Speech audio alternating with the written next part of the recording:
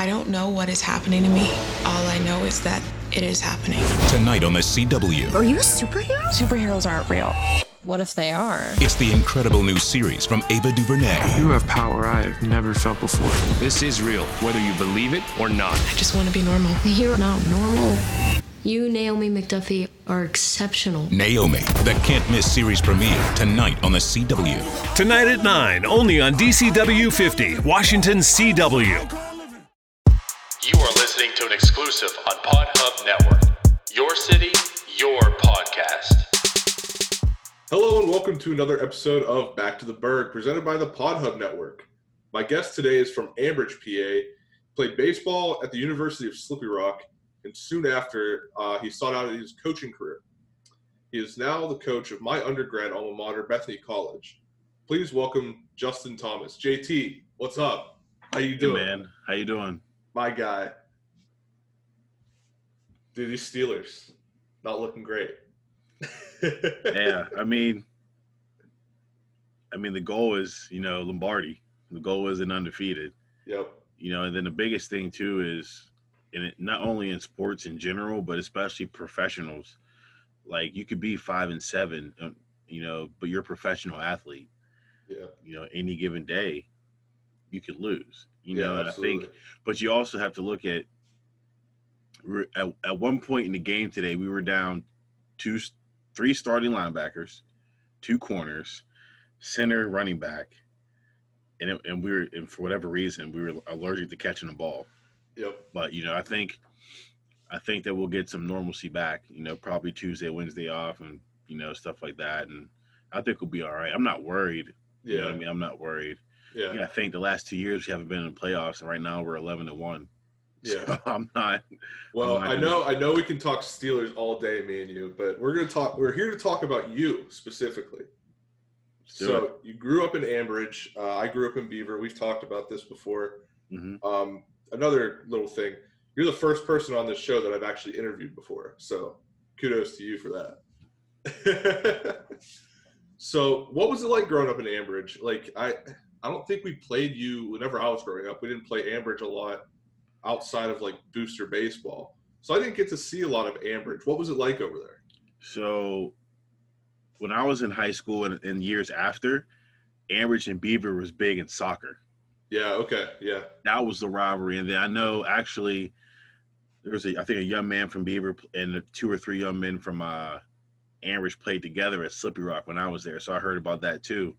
But growing up in Ambridge was, it was fun. I was really fortunate and blessed to be in the neighborhood that I was in because, there was a lot of kids my age. So I moved there when I was 7 because I grew up, I was born in Swickley. I went to Quaker Valley. Oh, you're a rich boy. Okay. Yo. No. I moved to Ambridge. Hey, there's a difference between renting a house and buying a house. Yeah, I hear that. So I went from, kindergarten to 3rd grade. I was in Quaker Valley. And then that summer after between 3rd and 4th, I moved to Ambridge. And it was completely different to, I'll never forget moving into my house and carrying stuff up the stairs. And a flock of kids were at the bottom of my step, wanting me to come play. And I'm like, I have no idea who any of you are. There was skateboards, there was scooters, there was boys, it was girls, and it was 12 of them. Yeah. Hey, can you come out and play? Don't know anybody's name, anything. But that was the neighborhood that I was moving into. And, and it was very fortunate and very blessed to be in that neighborhood. And not only that was, parents, obviously, a lot of them were working. It's Western PA, blue collar, get up, go to work. Yep. So in the summertime, the kids are, somewhat on their own to an extent. But there was an older couple, grandparents, who were right in the middle of the street where we always played, and they were everybody's grandparents. So they would make us lunch. We go there, hang out sometimes. Whenever we played, whenever we would pick teams and all that kind of stuff, we would pick them in front of their house. Yeah. So nothing would really happen. So from 8 to 4, I really didn't. I always had chores to do in the house. So I had some responsibility, but like whenever I go outside at like 11 or 12, we're always there, you know? So if my mom needed me, she knew who to call. You know, they always looked out for all of us, you know, and then we're all older now, but you know, I love it. You know, whenever I go home, like if you go to my Twitter handle, you know, it says location, it says 4th and Pine, and it has the street, you know, the street of where I grew up playing at. It's probably, you know, easily one of my favorite places ever. I always love going back there. And then like even going back now, I see a basketball hoop and I see kids on the street that yell car whenever a car's coming, and that was me 25 years ago. And it's pretty neat. Yeah, no, I remember from our first interview, the first time I interviewed you was like literally just getting introduced to you because you had just come to Bethany. And I remember you mentioning 4th and Pine. That's it. And just how awesome it was to grow up there. Yeah, man. Home sweet Pine Street. Yeah. That's it. I remember that. Yeah. So like growing up, what were all the sports you played? Like obviously baseball. Were you a football guy? Were you a soccer guy? No. I was only baseball, but I could throw a football better than I could throw a baseball. And I always tell people, like, you know how, you know, you always have like, what was the one thing you regret, or what was the one thing you would go change? If I could start over, I would go back to 9th grade and I would play football, basketball, baseball, or at least basketball, baseball. Yeah. Like I knew that I was good enough to play baseball, but the other sports is where I would have gained the work ethic, you know, in the weight room, the running, the conditioning. Yeah. So I could have played high school basketball and not played a second in a game, but just from practice, so much running, I would have been in better shape. I was always a bigger, heavier guy, but I could still play. But just from running up and down the court, I probably would have been 15 pounds lighter before baseball, and that would have made me a better player, better athlete. Yeah. But I only played baseball. That's the only thing. Well, I will say this though, that was the only game I ever loved. You know, okay, so that makes sense. I like football. I like basketball. Don't get me wrong, but like the only thing that I ever loved, you know, the only thing that I ever thought I could never do without was baseball. So when it came time to play, you know, that's yeah. So you mentioned that like baseball was the only thing you knew you could do. Like you knew you were good at it. Mm-hmm. Was that kind of the mentality of why you didn't play other sports? Like, oh, I haven't played football before, so why should I try? Why should I fail? Was it like a fear of failure almost? No, it wasn't a fear of failure. I think it was a lack of love. Okay. You know what I mean? So like I could see football and be like, yeah, that's cool. I like that. Or I could see hoops and I could say, yeah, that's cool. I like that. But when I saw baseball, everything stopped. Like I love that. I need that. Yeah. So when I got to the age where it was time to play, you know, I had to play. And I think that, you know, and my brother, not to pick on him, but like whenever he would my brother and I are 17 years apart. Okay. So he would babysit me, and he would learn that if he sat me in front of a Pittsburgh Power game, I wouldn't move. You know, so you have certain things that, you know, you can call it your destiny or whatever your word is that you might be made to do, or you're made to be a part of this. And I think that that's what it was for me, because I remember my grandmother and my godmother telling me we'd be out shopping and I'd find a mirror at JCPenney's and I act like I'm throwing or swinging. Like, what are you doing? You know, I didn't act like I was taking snaps or shooting free throws. It was always a fake swing or a fake throw or something like that. But it was never a fear of failure. Okay. I just think it was a lack of love. It was like versus love. Like I liked those things, but I didn't love them. So when I found something I love, okay, that's what it is. That's what That's it. That's the one thing. When I got to the age where I could sign up and play, that was all she wrote. After that, awesome. I don't think I've ever stopped living or breathing, you know, ball ever since. Yeah, I'm looking at your resume. I can tell. But we'll get into that. Right. So, growing up, you know, going through high school and everything. Or wait, I'm going to backtrack. What was the place to hang out at other than 4th and Pine? Where would you always go, like after school, whatever? What was the place? Not so much. Well, after school, you know, elementary school and middle school, it was definitely going outside, you know, on Pine Street with my friends. But I'd say in high school, it was just hanging around the school after school was out. So, you know, school was out at 2:25 and we wouldn't really leave at 2:25. Okay. You know, I lived where I could catch a bus or where I could walk. So sometimes I walk, you know, if the weather's nice, obviously. But you know, hang around school with friends after the bell rings, stuff like that. And that was it. I really didn't hang out too much, you know, but I'd probably say through that high school age, you know, maybe going to a high school basketball game. Definitely went to high school football games, you know, on Friday night. So I did that, and going to high school basketball games to see my friends play, you know, football and basketball and stuff like that. And I'd probably say that was it for me personally. I really didn't hang out too much whenever I was in school, but I'd say, you know, Friday night, high school basketball, and then, you know, during the week, you know, sometimes we'd have baseball lifting, and we'd be over right before the JV game. So then you go to the JV game, and then you stay for the varsity game and all that kind of stuff. But that was probably about it for me. Gotcha. So throughout high school, what were some of your biggest accomplishments on the field? Oh, man. I think my biggest accomplishment throughout high school on the field was our senior year making the playoffs. My junior year, we were 1 year short. Or not, excuse me, not 1 year short, but we were one game short. And, you know, we probably had more talent junior year than we did senior year. But it was just the fact of, I remember being on the bus with the juniors after that last game, who I guess essentially were now seniors. And we were just like, look, man, we can make the playoffs.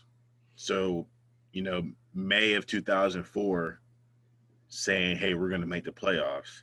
And then May of 2005 being in the playoffs, you know, even though we lost in the first round, like saying something 12 months in advance, working and actually achieving it. That was probably the biggest accomplishment, you know. And in high school, we got our jerseys as a senior gift with our last name on them. And I still have it hanging up in my bedroom. And on the front, there's a WPIAL playoff patch. So, like, the jersey's cool, but, like, when I see the patch, I always go back to that moment whenever the guys were like, hey, look, man, we're going to make the playoffs next year. You know, and I think to the point of the WPIAL. Accomplished. Yeah, to the point of the WPIAL, I just want to say I feel like people outside of, well, the WPIAL and outside of Pittsburgh and, like, Western PA, like, they don't understand how important the WPIAL is. Oh, man, it's legendary. Because it's like, playing high school football, I wasn't worried about states. I was worried about the WPIAL. Because I think we knew that's where all the talent is Western PA. For sure. And it's more so, and I think that comes from the different levels. Okay, so like obviously WPIAL football is good in high school, right? Yeah. But then you go look at how many WPIAL guys go to the next level big time. And then look at how many WPIAL guys are in the NFL. Yeah. You know what I mean? So, and then part of that, you know, and I'll be honest, part of that's probably just being WPIAL. We're in our own bubble. You know what I mean? So it's like, okay, if you're not WPIAL, then it's like, all right, well, what do you got? And regardless of sport, you know, but I mean, Western PA is definitely football, basketball.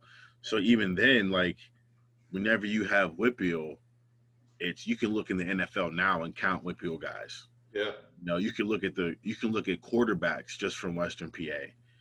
You know, and it's big time. You know, I tell people that I'm from Ambridge, and they're like, "What?" And I'm like, "Okay, I'm across the river from Aliquippa," and they go, "Oh, okay." Yeah. You know, and it's but why do you think they know that? Because of high school football, because of a WPIAL team that's been dominant for years. That's where they get it. That's where they know the name from. You know, so I think that, you know, WPIAL is definitely important to us, regardless of sport. But I mean, I understand that Western PA, you know, lately baseball has been creeping up in regards to importance. Yeah. But, it's definitely a football, basketball area. There's no doubt about it. Yeah, no, you say that with baseball. There's a guy I have on my radar that I want to get on this show, Brendan McKay. I interviewed one of his good friends. Yeah, I interviewed one of his good friends who plays for the Wild Things now. I would love to get Brendan on here and like talk to him about how baseball has started to creep up in the importance of, like we just said, the WPIAL. Because like you said, it's been basketball and football forever. But now you're seeing a lot more baseball players start to make it out of the WPIAL and give it way more credibility. Definitely. You know, they're getting there. You know, he's made it to the show. You know what I mean? He made it to the show, and I know Libertor's made it to the show, another WPIAL Western PA guy. Yep. And, you know, each year, you know, lately, I'd probably say the past 10 years, you see more and more Division I commits. And then you see more and more draft picks. I think Hendricks was 12th overall in the first round from West Allegheny. Yeah.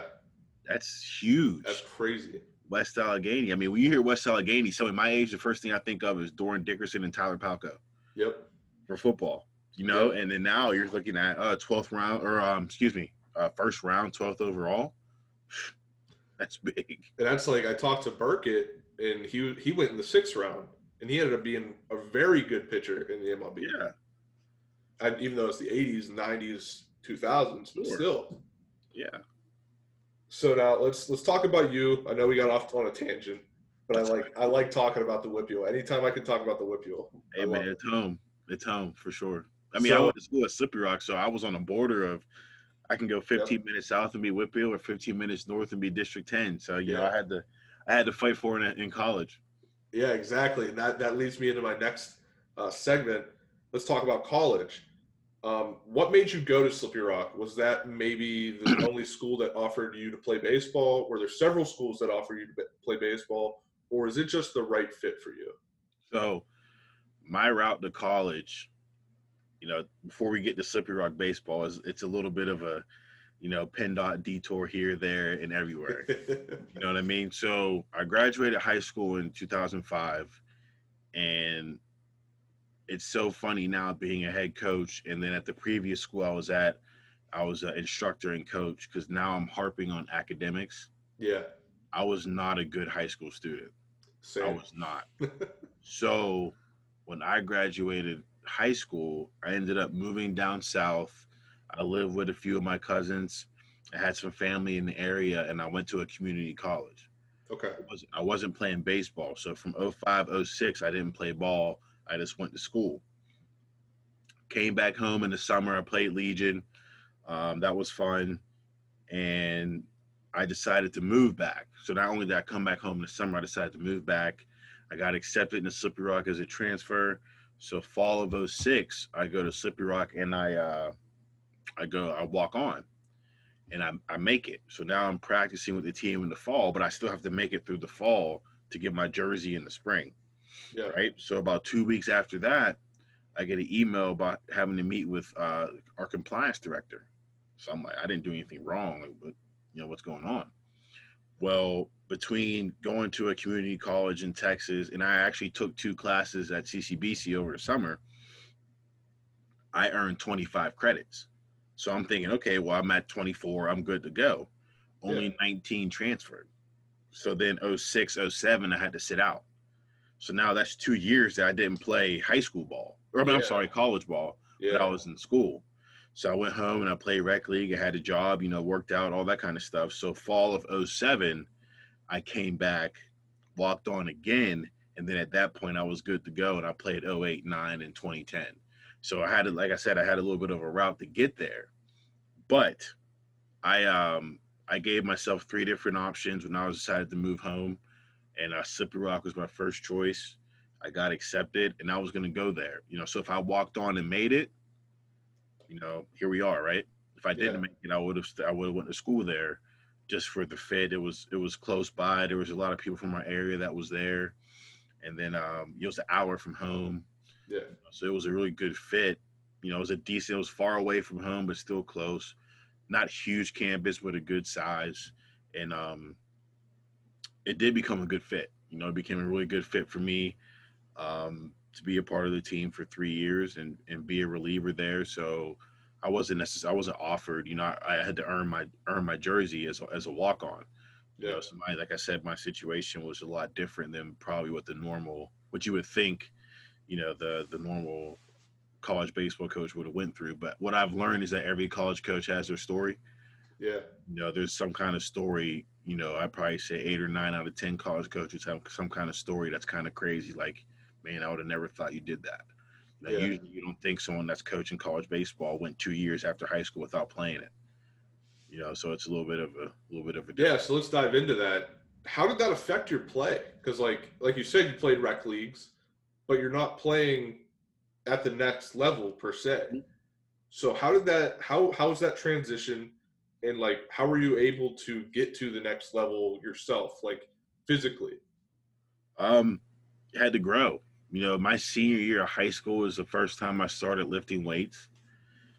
So seeing the progress from junior to senior year, that continued. So I continued to work out. I continued to get stronger. I was really new to it. I was young in regards to being in the weight room, but it didn't affect my play in a sense that I was confident in my ability, and I continued to always work hard. And it was just a matter of being patient, and then visualizing your success and visualizing what you want to be and what you want to become. Your mind is very, very powerful.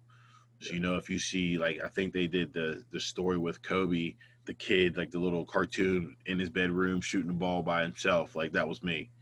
Yeah. I had a vision of what I wanted to be and what I wanted to get to. So then when it came to getting on the field, you have to put confidence and trust in the work that you put in and go out there and play to the best of your ability. So, and for me, it was also, you have to think too, is we had the fall. So although I didn't play 06, 07, the fall of 06 for a little bit, I was practicing. So I was pitching in inter squads. So I was competing. And then when I came back in the following fall, I was practicing inter squads and I was competing. So I was showing myself that if I can compete with these guys in the fall inter squads, I think I'll have a role in regards to being a part of the team in the spring. Awesome. Now, I don't know. I haven't looked into him because I don't like the team that he played for when I found out who he was. Did you ever play with Matt Adams? Yeah. Okay. I didn't know if that was your time period or not. I didn't know if he came after. Yep. Maddie and I played together in college, and he was, he's been in the big leagues for 8 years now. And that first time I was introduced to him was when he was playing for the Cardinals, and I was like, screw that guy. I don't care if he went to Slippy Rock. Right. But listen, I was the same way until he did something. Yeah. I was like, I want Matt to go 4 for 4 with 4 home runs, and the Cardinals lose like 8-4. Yep. Pretty much. But no, it was just, it's one of those things that you see somebody that you went to the dining hall with, that you hung out with, you shared, the bus with, and all that kind of stuff, to be playing in a World Series, and, get in the ring with the Nationals. And it's awesome. It's crazy just to sit there and watch on TV and be like, man, I know that guy. I played with that guy. It's pretty cool. And then to see him continue to hit, everybody else, you see tweets, oh, he's hitting this, and I'm like, yeah, he's been doing that for a while. Yeah. That's the one thing about Matt. You can say what you want to say, but my guy can hit. Yeah. So like playing with him and being around him in college, did you, like, just your opinion, did you think he could make it to the next level? Did he just stand out, or was it a very rigorous developmental process for him? I think it's one of those things for him, like, you can tell that he was different. Okay. You know what I mean? Like, there were certain things about him that were, like, if Matt struck out looking, yeah, like, we were like, no, it's probably not a strike. Okay. And he would, he didn't really, like, if he would swing and miss, you're like, man, what is this guy throwing? Because, when Matt, Matt's, he was the top of the top. Yeah, it's just like, this guy's different type of thing. Right. And it was, and we were always confident in him, honestly. When he got up there, we expected double or nothing. Yeah. But it was fun, man. And it was, he definitely had to work to get to where he was at, and then seeing his progress through the minor leagues, that was the best part, because you're like, he got drafted, he was in the minors, but then you see, like, AA, he won player of the year, and you're like, man, he's going to get there. Like, that's when like, man, I just pray he stays healthy. Yeah. Because he's going to hit, just stay healthy. And I always wanted him to go to an American League team because of the DH. Yeah. So, be perfect for him. It'd be huge. Thus far, he still had a good career. But if he were to get picked up by an AL team where he could DH and maybe play first here or there, be in good shape. Yeah, for sure. So let's get back to you and Slippy Rock and the social aspects of Slippy Rock. That's something that I got to experience by my brother going to Slippy Rock. So what was your favorite spot to hang out there? Oh, man. My favorite spot to hang out in college was I would probably say when I lived at the Heights. Okay. When I lived at the Heights, because I had 3 roommates that were teammates. We had a group of friends across the street that we would hang out with, and whenever we did have parties, we ended up having too many people there, and we would have people would go out into the backyard. But that was it. Just living with my teammates was probably the best part, because there was 3 of them.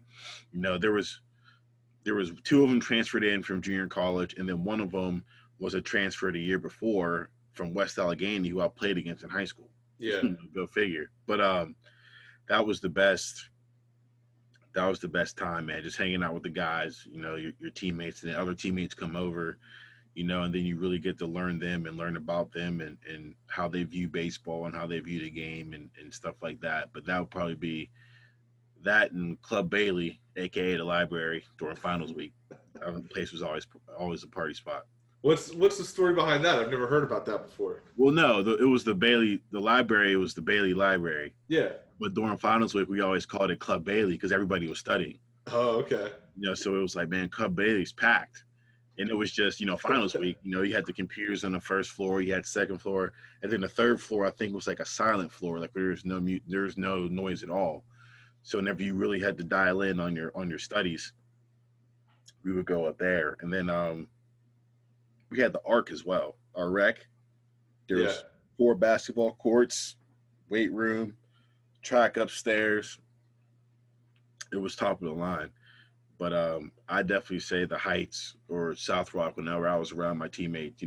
One of my favorite memories from being in college was watching MLB playoff games in the fall with my teammates hanging out. Yeah.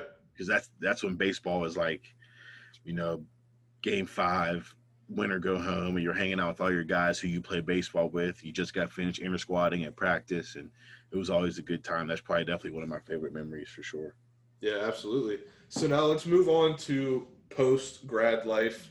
You did earn a master's degree in sports and fitness administration at United States Sports Academy, which I've never heard of. What kind of school is that? So the United States Sports Academy is based out of Alabama, and what it is sports-specific education.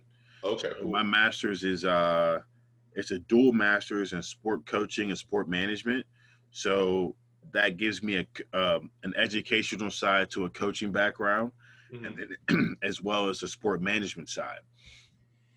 So that gives me another route. If coaching didn't work out, having a master's in sport management could put me in athletic administration, or if I was to land a front office spot with a team or something like that along those lines. It was just another avenue if plan A didn't work, in regards to with coaching, but I did, after I graduated, I went to grad school online. So I went online and I worked, and I went online and I coached and stuff like that to kind of build my resume while getting my master's degree. Yeah, absolutely. So you went back to what's this? It says Kentucky area. Oh, right. So what I did was, especially, I guess, earlier in my career, which makes me sound old now, but I coached in a lot of collegiate summer leagues, which is basically college players from all over the country being put on essentially, in layman's terms, random teams with random players they never met all June and July, and then they play. And they play wooden bat, and it's mostly guys that have ability and aspirations to go to the next level. So they play wooden bat, and then there's a lot of scouts that go around to different leagues and watch them. So what I did was, for 2 years after I finished playing, I coached back at my old high school.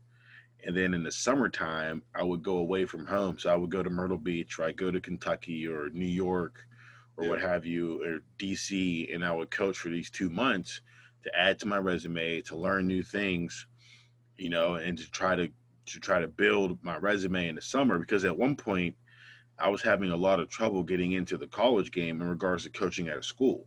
Yeah. The only thing that I could do was just sacrifice my summers in my 20s to coach college guys in the summer. So if I do apply for a job, they can say, hey, well, he did coach 3 years at a collegiate summer league, so he has some experience with college players. I had to figure out, okay, what was the sacrifice that I was going to make to get my career going in the right direction?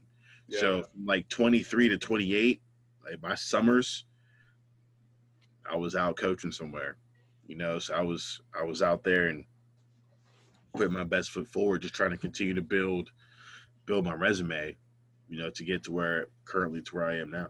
Yeah, absolutely. And what was it like going back to your hometown and coaching for the high school team? Like, I feel like not a lot of people get to do that. So like, it was fun. It was fun because a lot of the younger guys would try to attach themselves to me, or they would listen more to me because I just got finished playing in college. Exactly. Yeah. So, and then also my high school pitching coach, who I'm still tight with to this day, was on that coaching staff. So now, 5 or 6 years after he was my coach, we're now coaching together. So that was interesting as well. But it was nice, to be around the game, to always go back, and be able to help out where you came from. I think that usually speaks a lot to somebody's character. I would feel worried if I were to go home and wanted to help and they said no. Yeah. I would have to think, like, do you just not want me, or is there something with my name that's not okay with you? Yeah. If you don't want me, then you don't want me. That's fine. But if you say, hey, this, that, and the third is attached to your name, then I'd be like, well, then there's a problem, character-wise. Yeah, no, and I have the same feeling. Like, if I did live back in Western PA, back close to Beaver, I would absolutely want to go and help coach like the high school football team. Granted, I only played 1 year of college football, but it's like I want to give back to the program. It gave so much to me. And I think that's a lot more people should look into doing that if they can. Yeah, I think that if there's ever a chance, and not only with people or the program that you played in, but the school altogether. Yeah. There's been young men and young women that have come after me that didn't play baseball, that were looking to go to college while I was in college, and I'd say, hey, this is what you got to do academically. You got to do this. You got to get your application, all that stuff in. And then even now, even if I recruit somebody from Ambridge for baseball, even if they don't pick Bethany, maybe they're a Division I type prospect, I'm still willing to help out. I don't have to know you personally. We wear the same colors, same alma mater. That there is enough for me to want to lend a helping hand, because the goal is to get you to lend a helping hand, and then the next one, and then the next one, and then there's a progression of people helping each other out. That's the goal. So you have to be like, well, I don't know that person, I'm not going to help them. You have to put that stuff to the side. You have to do what's right, for the people. You don't want to forget where you came from. Somebody along the line always helped you, and it's your job to reach back and try and help somebody else. And hopefully that trend continues. Yeah, absolutely. So now let's jump forward to your first college head coaching job. I think it was at Voorhees College. Right. I was at Voorhees College. It's a small NAIA school in Denmark, South Carolina. It's about 10 hours from the county. It's a long drive. Yeah. So what was that experience like? You've been grinding these summer leagues. You've been assistant coach at PSU Beaver. Or was that just PSU? Greater Allegheny. Greater Allegheny. My bad. So like you're going through all these jobs, like just grinding it out, trying to build your resume. How much of a relief was that to finally get your first head coaching gig? It was big time relief, because I was getting ready to go back to the Beaver Valley Ball and interview at Dick's Sporting Goods. Yeah. I had an interview at Dick's Sporting Goods lined up probably a week or 2 or 3 after I got back home from coach. I was coaching in Charlotte. Yeah. After I finished coaching in Charlotte, about 3 weeks later, I would have had an interview at Dick's Sporting Goods. So I would have lived at home, been working at Dick's Sporting Goods, trying to figure out my next move to the next coaching gig. And I had a lot of odds and ends, small jobs. I worked at a steel plant. I worked at the YMCA in the housing department, maintenance department. I worked at Vitamin World at the mall, doing a lot of different things. So to finally get the full-time job, I always ask myself, what are you going to do whenever you get the call that you're going to get it? And then I was like, oh, we'll see what happens. So I get the call and I just started laughing. I was like, I can't believe it's actually happened. You know, can't believe it happened. Hung up, called my mom, told her, and then I sat there and I was like, so now what do I do? Yeah, it's like you got what you've been wanting your whole life. Now what? You know? Exactly. So it was a quick turnaround. I was coaching in Charlotte, which is about 2.5 hours from where the school is. I drove down for my interview, came back, got offered the job, had to go back for orientation, came back, finished the season, and then I had to go back for the beginning of school because school started like 12 days later. Yeah. And I had there was a lot of young men that transferred over to summer because they didn't know what their head coaching situation was. So, and I don't blame them. You know, they decided to go somewhere else. So I started off with a small roster my first year, and I had to adjust. And I took over a 3-31 team, and I had 12 guys. You know, we went 10-21 our first year, but that was the first 10-win season in like 5 or 10 years. You know, so it was a learning experience, and it was I was able to take all the things from every coach that I had been involved with, played for, coached with, and take what I liked, throw away what I didn't like. But now at this point, I'm able to add whatever I want to add. Yeah, I was in charge, and then also I didn't have an assistant, so I didn't have as a head coach. I didn't have an assistant until I got to Bethany. Gotcha. So I had to also figure out how to maneuver. How are you going to manage your time to get everything done at practice by yourself? Yeah. So once I figured that out, and it made it easier. You know, there were some things that didn't work. There were some things that did work. You know, but there was a lot of coaching resources and friends that I was able to bounce ideas off of and talk to, and family and friends that gave me a whole lot of support, and still do to this day. So I was very, you know, fortunate and blessed to not only have the opportunity, but have the people in my corner with me.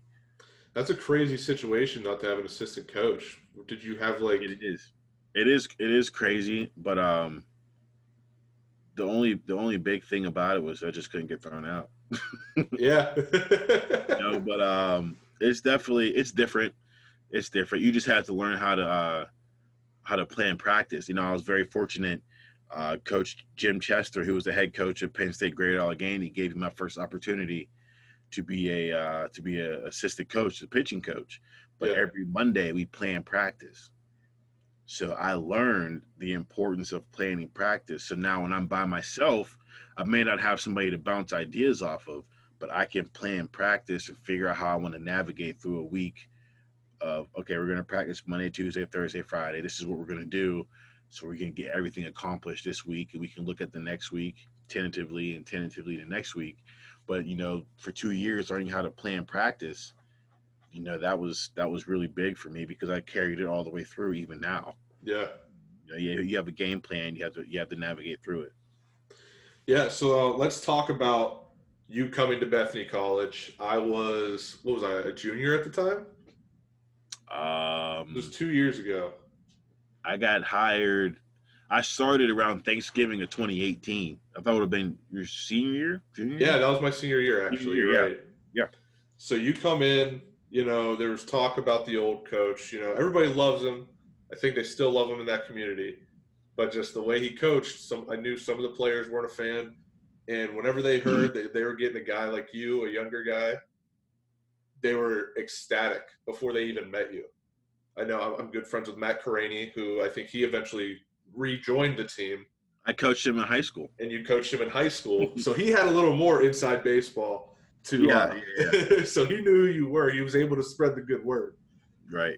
So coming into a situation like that, where you had a team who they loved the coach, just couldn't do it anymore with him, strategy-wise, I guess. How do you approach that? I mean, Carv was there for a good chunk of years. So are you worried about changing tradition? Are you worried about how you're going to approach practice? Like what are your instincts going into a situation like that at Bethany College? Well, I say the biggest thing for me was, so through my interview process, there was a part in my interview, probably 30, 45 minutes, where I had to meet with the team in the lecture hall. So after going through, introductions of themselves and myself, we get to talking about coaching philosophies and things like that. And then I had a message for the senior class. And I said, whether I'm your choice or not, you're going to have a new head coach. And there's going to be people outside of here that are going to say, oh, this year is a pass. You're new to the coach is new to you. It's a pass. We'll see what happens afterwards. Or you can throw that out the window and say, let's go for it. Like, so what? I'm new, you're new, so what? Let's go. That gave me chills just knowing what happened that year. And I don't know if they knew how literal or how serious I was when I said that, but that was, so to answer your question, that was my approach. Yeah. Like I didn't have time to worry about, oh, am I doing this? Are they going to be mad? I had to throw that out. What my focus was, baseball is going to take care of itself. I need to learn personalities. Well, first I need to learn names. Yeah. Learn names, learn personalities. I need to learn who I can talk to about certain things, who communicates better than others, yeah. And stuff like that, and what guys' strengths are versus their weaknesses, so how I can put each person in a position to succeed. Yeah. That's what I was worried about. In baseball, you got to throw, run, hit, catch. It's been like that since you were 6, and it's like that for the guys in the big leagues. But I had to get to know them and who could hit where in the lineup, and they're who's this, that, and the third. That's what I had to get to learn. But my approach to it was just what I said in the interview. I said, hey, look, if we're going to go for it, let's go. But let's go now. Let's not try to spark it up in the middle of April, and turn the light on. Let's go now, once I get here. And I think, I would hope at least that, that kind of might have won them over. So then whenever we had the Bison Challenge, I think they were kind of like, oh, he was serious. Yeah. So, and then it was in what I understood was that I had to try my best to change the culture. And it's not so much change it from bad to good, it's change it from one person to the next. Yeah. So if I say that, hey, we're going to play music and have fun in practice as long as we're getting our work in, then I had to show that it was okay to have a little fun while you get your work in, so they know. Yeah. So then as they got comfortable with me and I got more comfortable with them, there was no more surprises. It was a more of a loose environment. That coach, I know if I turn my stereo up as high as it goes, as long as I'm doing what I'm supposed to do, coach isn't going to be bothered with me. Yeah. And then that type of comfort amongst other things. And then I think it went well. I think it was a great match, and I think that we had a lot of fun, for sure. Yeah, absolutely. So you mentioned the Bison Challenge. Yeah. I was there waking up, 5 in the morning with you guys, filming you guys doing these workouts. You had the best seat in the house. Yeah, that was just like being there, and we're going to talk about what happened with that season because it's pretty special. Just being there to see that firsthand was really cool. And it really was just, I don't mean to take the reins on explaining, but what the Bison Challenge was what are you going to do for your team? What are you going to do for your teammates? And what are you going to do for yourself? It was, are you going to go the extra mile? Are you going to get out of bed, do it like needs to get done?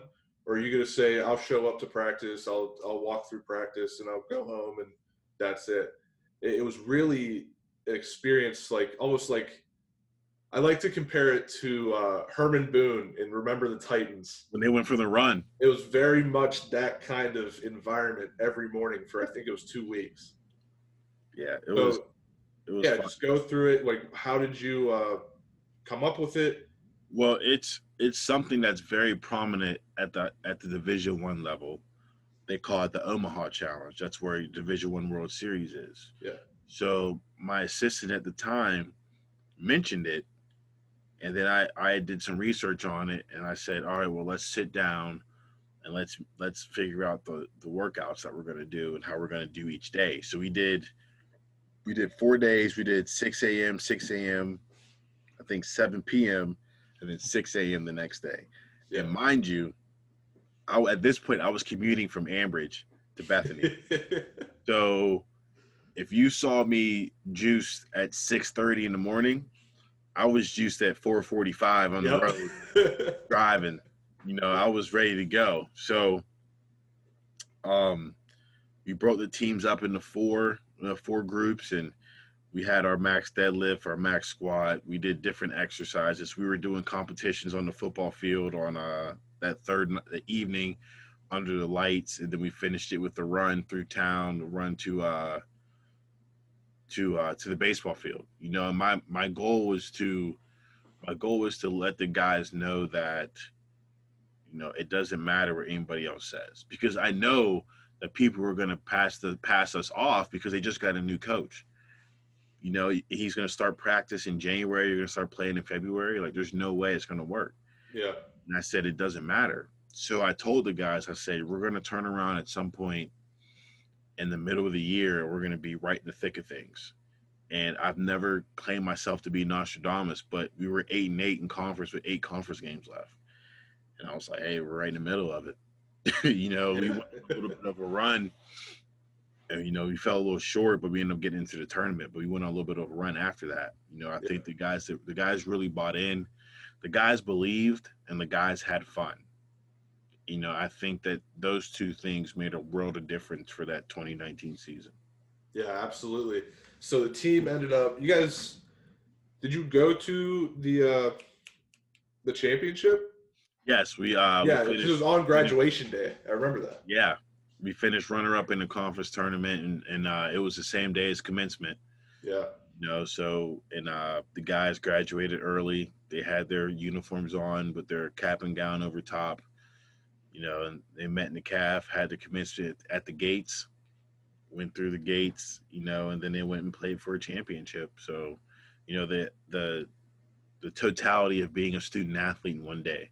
Yeah. Your bachelor's degree, and then obviously we fell short, but you go get your bachelor's degree and you play for a championship in the same day.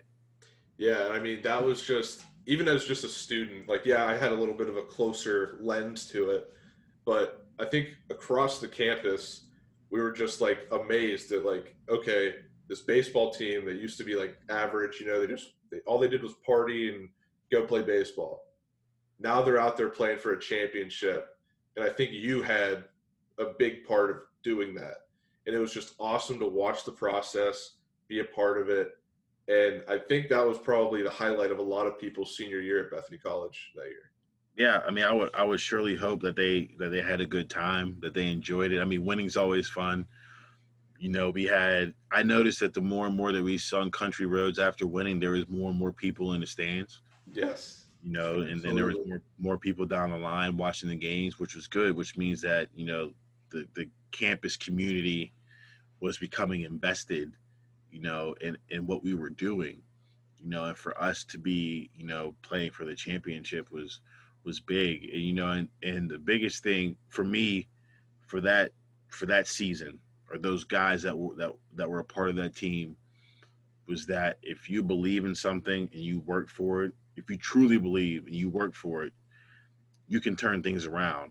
The outsiders will doubt you, but you can't believe in that. You can't invest in that. You can't listen to that.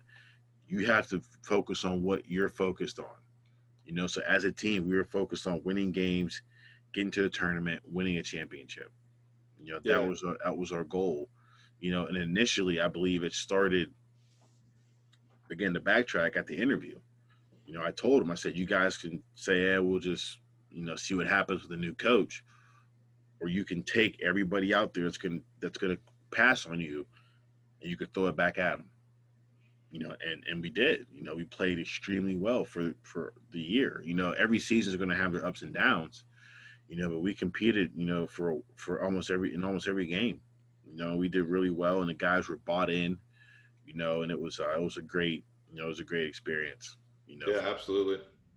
Now, most people would say this is a good time to stop the interview, but since I did go to Bethany and I know what Bethany is like, I need to ask you, what is it like working at probably one of the smallest collegiate institutions in the United States? I like it. I like when I was a student, the smaller the classrooms, the better I was. That's how I was, yeah. So being here, and not only the classroom, it's a small type of family environment, and not only do I work here, but I have an apartment in the middle of town, so for someone like me, I'm not going to be very far, so if somebody needs help with something, if there's an emergency, if I have to set up a meeting with an advisor or a professor, or if I have an athletic meeting, anything like that, for the most part, I'm always accessible. So I don't mind the small college, atmosphere, the small college feel. I kind of like it whenever a lot of people know a lot of people, and it helps navigate our students through, instead of just becoming a number, you can become a name, and it's like you have more value and more worth at a smaller institution. And so it's not, I don't mind it at all. So like, a lot of people don't understand how small Bethany is. How many students are on campus right now? I'm sure it's more than when I was there. I don't want to say the wrong number, but I want to say that at some point during the fall, it was between 550 and 600. Yeah, and like that's the amount of like a lot of large high schools. I know that our student-faculty ratio is 10 to 1. Yeah. So you could have, and I know that there's some like, your early communications classes or biology classes might have a larger number of students, but you could be a junior in an accounting class that's a 300 or 400 level class and have 8 people in it. Exactly. I think that one-on-one with your professors and your advisors is huge, in my personal opinion. Yeah, no, at Bethany, it really is like your advisor is like more than a teacher to you. Because they're literally like with you almost every day. If you're not with them every day, you're probably doing something wrong. Right. So I have a question. What's probably the most annoying or dumbest thing that you've been asked to do that you're like, I'm the baseball coach. Why am I doing this at this small college? Because I feel like everybody has to fill a spot at Bethany because we just don't have enough people. I was never. That's actually a good question because I'm trying to think what I've done. That's outside the box, I guess. Yeah, exactly. I don't think I have anything. I have learned. You done Moonbeam? What's that? Moonbeam? I don't know what that is. Oh, you don't even know what Moonbeam is? Mm-mm. That's the during finals week. In the cafeteria, that whole thing. Oh, like to serve? Yeah. Oh no, I haven't done that yet. Okay, so good for you. I remember when I was in school having those as a student, so it wouldn't be completely foreign to me. Yeah, to have that. I don't know if I have anything yet. I know I've done the book for men's and women's basketball. But I learned how to do it, and I enjoy it because I enjoy basketball. So that's not anything strange or out of the ordinary. I had driven vans before to away games, and I don't think that moment has yet to come. And I know who to call whenever it happens. Yeah, absolutely. But yeah, like I always noticed that sporting events, you always had one person who it seemed like, why are they here? Like, why are they doing this? Yeah, well, the big thing about small college athletics is that it takes everybody. And that's how I learned when I was an assistant at Penn State, Greater Allegheny. I learned how to do the official book for basketball. I learned how to track libero for volleyball because it takes everybody. Yeah. So we'd have basketball tip-off tournament to be 5 games a day, and I'm doing the book. Or volleyball would have, 2 matches, and I'd be doing tracking libero. So there's certain things like that where you're thinking that a baseball coach would never have to learn, But whenever you work at a small school, it takes a lot. It takes everybody. Yeah, absolutely. I'm trying to think of some good stuff because I feel like this is like my wheelhouse. I need to get you with a question. I'll tell you this. I'm sausage, egg, and cheese at Chambers. What are you? Oh, sausage, egg, and cheese. I'm bacon, egg, and cheese at Chambers. It's not bad. It's a good change up. Yeah. But I'm sausage, egg, and cheese guy. And So, okay, how would you explain Chambers to someone who is outside of Bethany College? oh man, I would first have to learn where they're from. Yeah, to compare it to something. It's very different. You'd have to explain. I guess like for you and I, it would be like a True Value. Yeah. More of a sandwich shop, like 70-30 sandwich shop to True Value. Yeah. You know, if they don't have True Value, if somebody doesn't have True Values, they don't know. Yeah. It's, man, I couldn't tell you how to explain Chambers to somebody. It's one of those things that you have to experience. Absolutely. And it's unique in its own way. You know, there's a lot of things, especially in 2020, that aren't old-fashioned, and it has an old-fashioned feel to it. Oh yeah, it's like stepping in a time machine. It is for sure. And then, but I love it. You know, I love it, and I think that especially, even during quarantine and when school shut down and went online, you could scroll Twitter and see students tweeting like, "Man, I just want a breakfast sandwich from Chambers." Always, I'm always craving Chambers. Yeah. So I think that it's one of those things that it would take a Bethany student to fully understand the place that Chambers holds in people's hearts. Yeah, absolutely.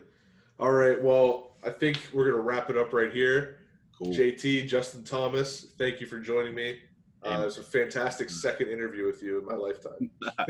Hey, I appreciate the opportunity, man. It's good to talk to you. Next time you're around this way, we know we got to get to the hot dog shop. Oh, gotta get some hot dog shop. I've been craving it, man. For sure.